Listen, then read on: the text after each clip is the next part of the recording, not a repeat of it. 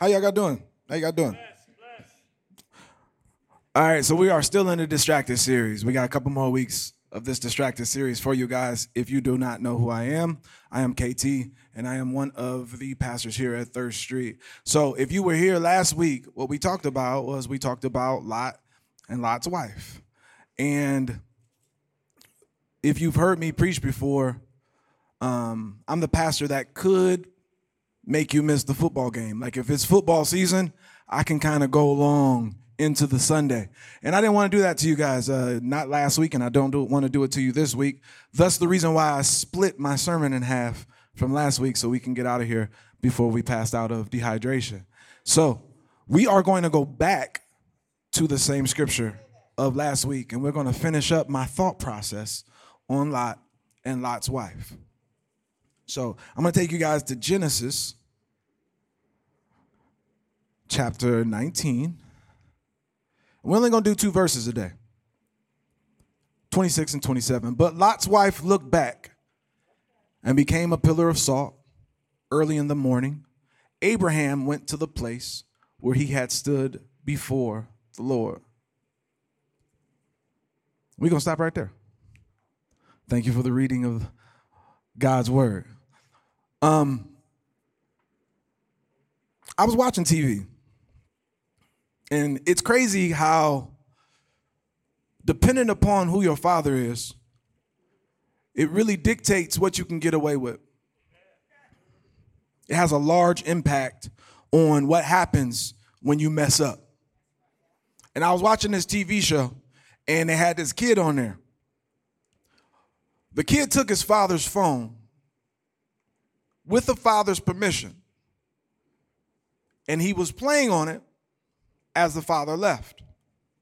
When the father came back, it was $1,000 worth of Grubhub spending on his phone. And I didn't know what was going to happen next. I'm going to be honest with you. I didn't know where the show was going. I didn't know if the kid was going to dead, like the dad came home, beat him to death. I didn't know where the story was going. But she was like, and we have the kid right here. And when they went to the kid, right hand, kid had the father's phone in his hand still. Like they went to interview the kid, and the kid was still playing with the father's phone. So they were like, hey, what happened? And he was like, my dad left, and I seen the Grubhub, and I just start buying stuff. And they was like, yeah, we see you bought steak. You bought chili fries. You bought champagne.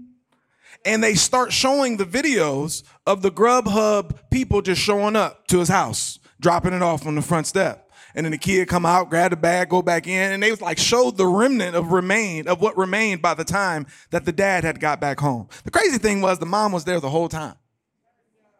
But that's neither here nor there. But it's crazy how even after he spent $1,000 worth of stuff on Grubhub, when they went to interview him, he still had the father's phone in his hand. He had to look up from the phone to do the interview. Fast forward to when I found out Caleb spent $10 on SpongeBob movies at my house. I told Caleb, you can never touch my phone again. The first $5 I explained to you. If you get to it and it don't say play and it says buy now, that means you ain't got it. Now that you've done it twice, my phone is off limits to you forever. Like ever. Over the $10. And I feel like some of us have felt that in our relationship with God. Because of where our relationship is with God, we don't know where our limit is. We don't know exactly what's going to happen when we do something. But I feel like Lot's relationship with God and Abraham's relationship with God is a perfect example of this story. My man Lot, like when you really look at it, my man Lot messed up a lot. We really just talk about Genesis chapter 19, but this dude goes all the way back to like Genesis 11. And him and Abraham's relationship is like real close in what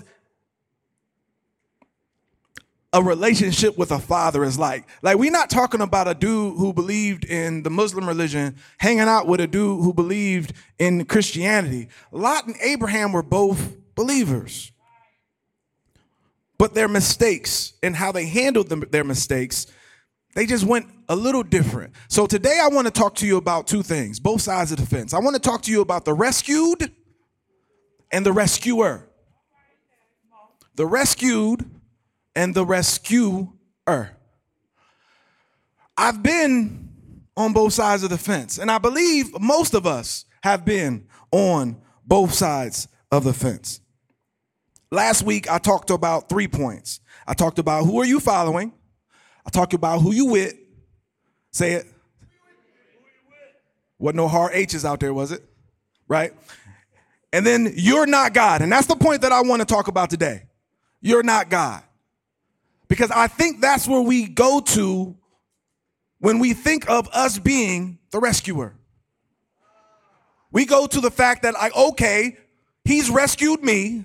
Now, my job is to go out and disciple. My job is to go out and speak. My job is to go out and minister. Now I am God. So I'm going to get everyone to come to, like I said last week, to the well. And then people keep coming to you, drinking of your well, still being thirsty, never getting to the God who says if they come to me, they'll never thirst again. And then what ends up happening is something ends up happening to this person. And then you feel responsible because you say, I gave them everything that I have. Which brings me to my first point. But I gave them everything that I have. There's so many kids that I can think of that I'm sitting at their funeral. And I'm saying, but I gave them everything that I have. The nights of prayer. The waking up in the middle of the night. My wife being mad at me because I'm leaving at 1 o'clock in the morning to go pick up a kid because they don't want to go home in the state that they're in. The days in the gym when I could be with Jeremy or Jordan or Lauren, but I'm here with another kid, spending time with another kid, doing all of these things, and only for them to hit me up on Father's Day from in jail. Only for them to have to allow, or only for me to have to hug their mother on the day that she goes to say goodbye to them forever. And I'm sitting there and I'm saying, how did I allow for this to happen? I gave them everything. If you're anything like me, I got something that I want to tell you today about you being the rescuer. It's not your responsibility. You're not God. You're not the well. You're not the Savior. It's not your responsibility. It's not your fault. I know the guilt that you carry, but this process is unhealthy.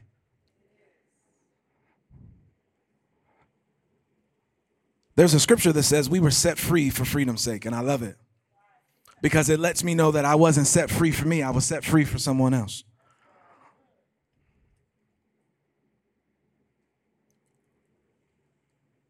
But we have to allow for God to be God and for us to just be whatever it is that he has for us in this part of the plan. Let's really look at Lot and Abraham's relationship, right?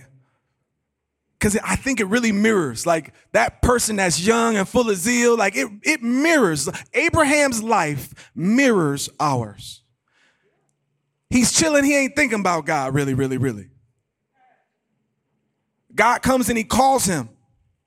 And when God calls him, the first person the Bible says he grabs was Lot. Before he even grabbed his wife, the Bible says Lot went with him. So he grabs everything that he has.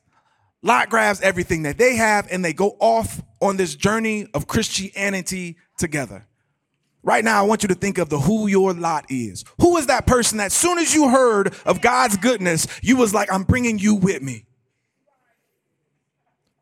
I now know what God did, who God is, my Father, my protector, the one who goes before me, The one who calls me the head and not the tail, above and not beneath. And now that I have this understanding, man, you have to go with me.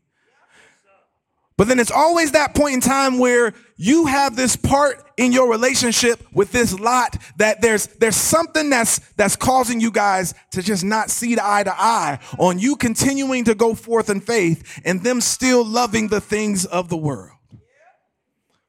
What happens with Lot and Abraham is Abraham and Lot's herdsmen get into it. Abraham got a lot. Lot got a lot, and Abraham essentially goes to Lot and he says, from this point on, we're going to have to split up for a second. This is where we do not follow Abraham's footsteps. We try to hold on to people forever. There's a part in the Bible where, I can't remember who exactly it was. It was Abraham.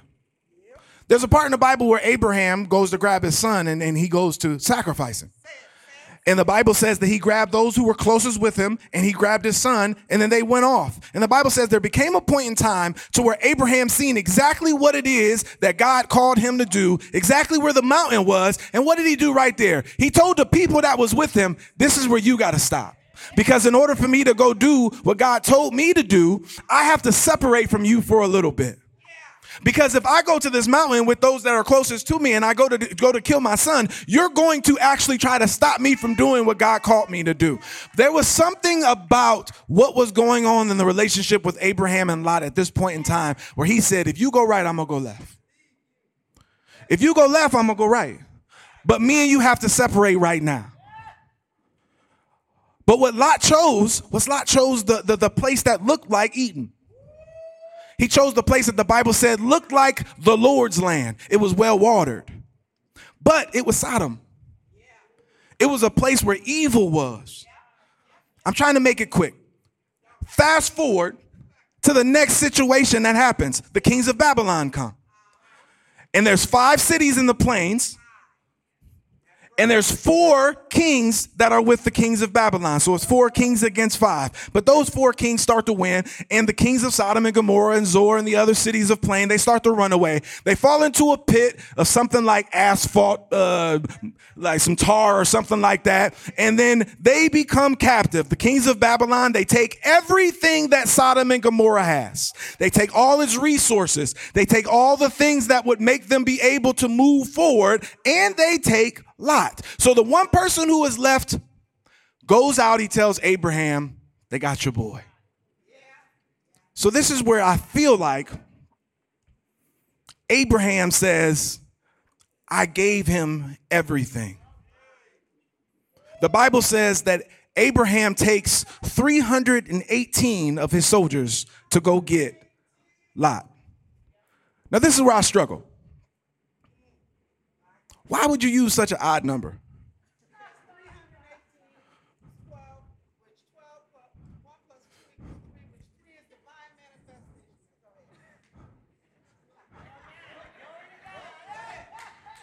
So it says that he gave 318 of his servants. He didn't say 300. He didn't say 320. I believe he says 318 servants because Abraham literally went and got every single person that he had to go get Lot. He was willing to lose everything that he had to go get Lot. And he goes and gets him. And he rescues him. And he rescues all the resources, all the goods, all the food.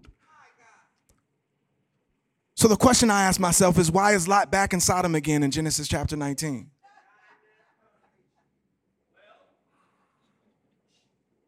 How many times does Abraham have to save Lot? I bet you I know exactly when Lot was like, you know what, I'm going to go back to Sodom.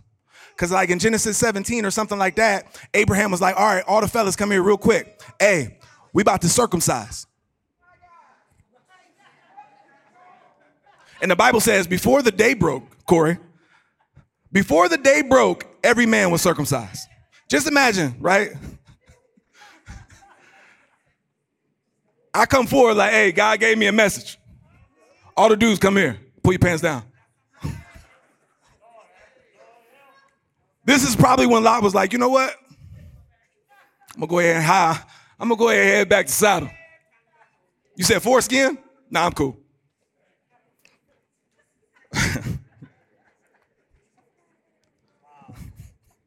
That was too much.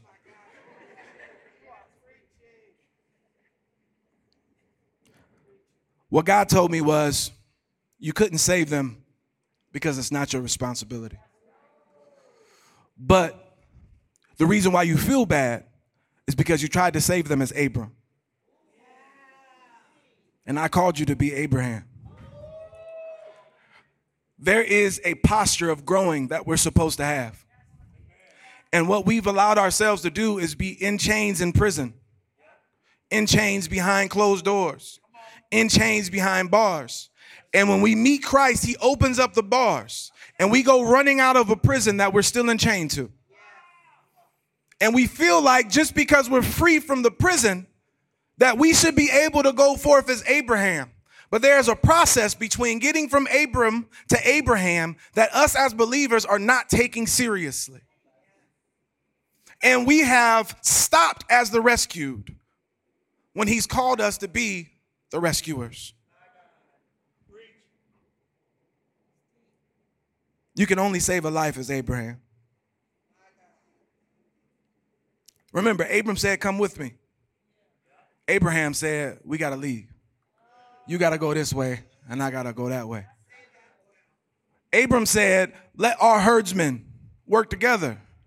Abraham said, no, while you're in Sodom, I'll cry out for you from Canaan. Because I can't rock with you in Sodom. Some of us are trying to capture people while we're captured.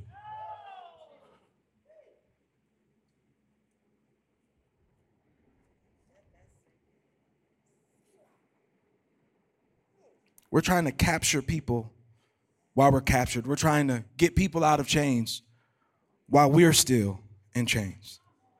And it asks the question, I ask the question, why does Lot keep going back to Sodom? And it brings me to my second point. What are you chained to?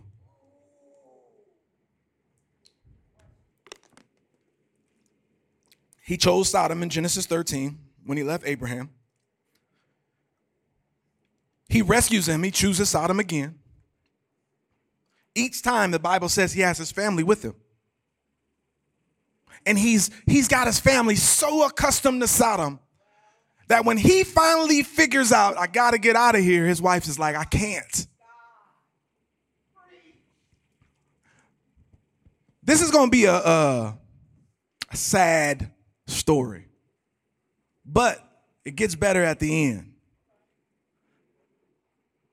I'm glad my mom is here because a lot of times I'm sure y'all hear my stories and y'all like, I don't know if that really happened. You might be one of them pastors that is really good at telling bad stories. But I promise you, this really happened. I have a love-hate relationship for dogs. If anybody knows me, I really don't mess with dogs all like that. I had some bad situations. But I used to love dogs, like love dogs. And this one situation was one of the situations that messed it all up for me. My dad took me, him, and my dog way away from our house. Like way away from our house. And we at this park, and we playing with my dog. And he's like, hey, just let me know when you're tired. We're going to get out of here. I'm like, all right. So we playing, we doing all this other stuff. And then eventually I'm like, all right, Dad, I'm ready to go. So my dad takes this chain, he puts it around the collar of the dog. And he goes to this pole and he puts the chain over the pole. He goes and gives the dog a couple of pats or whatever the case may be. He grabs my hand and we start walking. So the dog's just walking with us. And then eventually my dad was like, hey, bet you I can beat you to the car. I bet you can't. With my Caleb smile. Because I'm like 5, 6 at this point in time. So my dad takes off running. I take off running with him. The dog's running with us. He's barking. We having fun. And then eventually I hear this like, right? But my dad has my hand. So all I can do is turn around. The chain had stopped. My dog can't go any further. But my dad's pulling me now. And I can't see the dog because the dog's no longer looking at where he thought he was going. He's looking back at where the chain is choking him from. I get in the car, I'm crying. I'm almost about to cry right now, and I don't even like dogs. And I'm trying to figure out, why is the dog out there and we're in the car? My dad peels off. We're 15, 20 minutes away from my house. Eventually, we're getting close to my house, and I'm like, Dad, where is our dog? And my dad said, I can't feed you and him. And I knew that if I just told you I was going to get rid of him, it would have broke your heart. Mind you, this is the reason why I went through like therapy, all like counseling, because he didn't think this thing through. Like this scenario that he created was just good for my mind and my soul. But the thing that sticks out to me the most is the fact that the dog never looked at us. He always was looking back at what the chain was connected to. I wonder if Lot's wife really wanted to get to Zoar. She really wanted to get to the mountain, but she got to the point to where Sodom was just connected to her. And she didn't mean to turn around. But how far can you run from what you're chained to? How has your past kept you away from your future? Because no matter how fast you run, you're still connected to the foundations of the issue of the reason why you're running in the first place. You can't get away from the past pain, the past hurt, the trauma. Because it's connected to something so foundationally broken back there that it's stronger than who you are. You never have to run. You never have to walk. You never have to jog away from where that thing is if God is with you. If he is with you, who can be against you? No weapon formed against you should ever be able to prosper. It doesn't say that no weapon will be formed. It says no weapon that is formed shall be able to keep you where you are at. I think some of us have grown into a space or a place to where we feel like, I'm going to have to take the chain and the thing with me. There's no way that I'll ever get over him molesting me. I have to take the molestation and the chain that has grown from the molestation with me. I'll never get over him or her cheating on me. I have to take the cheating and the chain that has grown with me. What trauma has you chained to Sodom? But this is the crazy thing about Sodom. The first time for most of us, we went to Sodom on our own. We seen Sodom. It looked well watered. It looked like Eden. It looked like something that the Lord had created. Then Sodom literally was destroyed. And we chose to go back. We chose to go back to the pain, to the hurt, to the destruction, right? And then God gave provision for us to leave Sodom again. And somehow, some way, we still want to go back to something. And God told me this. He said, this is a warning. If you go back again, you're going back to destruction. You won't make it out this time. I don't know who needed to hear that. But some of us are on our last strike. I don't know what part of Sodom you're in right now. If you're still walking towards the well-watered area, or if you've gotten your way out of Sodom several times and you're on your last strike. But for me, God said, if you go back again, you're going back to what I already destroyed.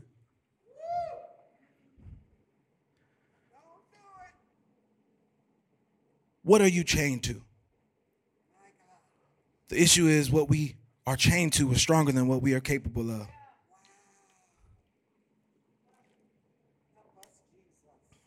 Are you enchained to pain? To the defeat?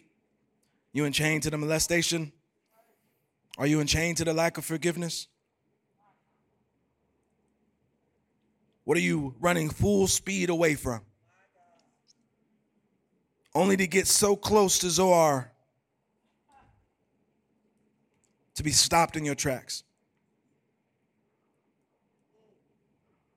Brings me to my last point. Whose hand are you holding on to? If you remember, the Bible says that Lot lingered. And again, as I said in the beginning, Lot and Abraham have a lot of similarities. Lot was in a place and God said, it's time for you to leave. The Bible says Lot lingered. First he went to go get his sons-in-laws. They was like, yeah, you probably playing around. God ain't gonna do nothing. And I think that little bit of, hey, God ain't gonna do nothing, it actually made Lot believe that. He probably ain't gonna do nothing. And then the angels had to go grab his hand and take him to the end of the city. The same thing happened to Abraham when he was in Ur. God said, hey, I need you to leave. But the Bible doesn't say that Abraham lingered. So the difference between Abraham and Lot again. But the one thing that I think of that we talked about again last week is, who are you following? I couldn't imagine some of the men that I'm looking out into this crowd. Right? I couldn't imagine Brad running away from Sodom, but leaving his wife behind. I couldn't imagine Chad or Corey or Nate running out of Sodom and leaving their wife behind. Right? I couldn't imagine Brandon or you see where I'm going with this? What is going on in your relationship? Not that the men of God aren't holding on to your hand. Because trust me when I tell you, my wife is not letting me not hold her hand on the way out. Which makes me believe that maybe Lot went like this. Some of the people that we're in relationship with, we're like, nah, I'm cool on holding your hand. I'm cool on you trying to help me get out of here. But again, that being the person that we chose to be in relationship with. There is so much trauma in some of our lives that we are willing to stay in relationship with somebody that we're not willing to allow for us to get out of what we're going through. I'm talking about friends. I'm talking about boyfriends, girlfriends, husbands, wives. I need you because of the pain that I have. But when this pain gets so deep that I need to run out of here, I don't feel comfortable holding on to you on the way out. And what'll happen when you're in pain? When you're in pain, you'll grab the wrong person's hand. Real life story. My wife is right here. I can't swim. I want to look y'all in the eye. Because I know some of y'all got swimming pools. Y'all be trying to invite people over. If it looks like I'm not swimming, I'm drowning, I need you to jump in. I'm looking you in the eye because I know Jeremy going to get a pool. He'll be like, KT, come over. 12 feet. No 3 feet, no 5 feet. You know how you walk in? None of that at Jeremy's house. Just 12 feet as soon as you jump in. So my wife's trying to teach me how to swim. Me being a man, I'm like, I got it. Mr. Hunk, I got it. Back up. Next thing you know, I'm drowning. Now, the pool ain't that big. It's really like I could stand up and the water be right here, but I'm panicking. Caleb got one of those jacket things on. He can't swim either. He like 3, 4. But he put his hand out. I grab it. Come on, help me. When you get to a place to where you feel like you're going under, you'll grab anybody's hand on your way down. But what happens? Has anybody ever seen in a movie what happens when somebody's drowning and they grab somebody else? What do? Bring them down with you. You've been wondering why. You keep feeling like you keep falling under the water when you know how to swim because you're hanging around people who you know can't float. And they keep bringing you down every time they get in some pain, every time their life is in a struggle. And you feel like it's your responsibility to make sure that they don't drown. You can't save them. Whose hand are you holding? Whose hand are you even close to? Forget holding. I'm trying to swim and have a good time. But every time I'm around you, I have to turn into a rescue guard.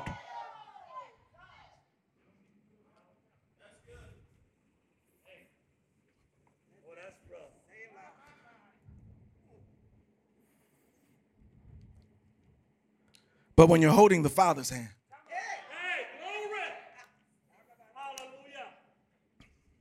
I know when y'all was listening about my dad, y'all was like, his dad's some trash. Like, I don't like his dad. When his dad show up to 3rd Street to support, I'm not going to shake his hand at all. And you're going to know who he is. He looked exactly like Caleb. 58, 62-year-old version of Caleb. So we're getting close to the house. My dad's explaining to me the reason why. Essentially, he said, I had to choose you over the dog. I'm 5. What kind of conversation is that to have with a 5-year-old? I don't know what that means.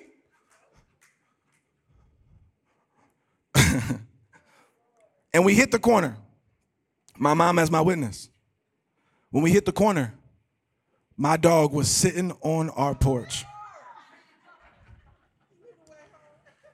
Corey hates it when I give a good sermon and I don't leave hope at the end. It don't matter what's holding you back. When you know where home is, woo, I don't know what kind of magic trick this dog did, but my mom as my witness, when we got to our house, my dog was sitting on our porch. I'm going to call my dad the enemy. The enemy tried to chain him to a pole to keep him from home. But when you are strong enough to break the chain and the issue, you can make your way home. This dude beat us home, and he had to beat a car, the highway, and what was holding him back. Yeah. Don't tell me you are willing or you're ready to stop. Don't tell me that you're willing or you're ready to give up because something has been holding you to Sodom. Trust me when I tell you, God has created something inside of you that's so strong, that is so capable of beating the molestation, of beating the cheating, of beating the lies, of beating the fact that father wasn't there, the fact that mama left, the fact that he touched you, the fact that he left you, the fact that the money don't look the way that it's supposed to look, the fact that the neighborhood don't look the way that you thought that the neighborhood was going to look, the fact that the educational system is failing, the fact that the government isn't doing what you think. No matter what it is that has you stuck in the situation to where you feel like Sodom is the only place that you can go, God showed us even when Lot, I had a mountain. I had provision. I had a plan.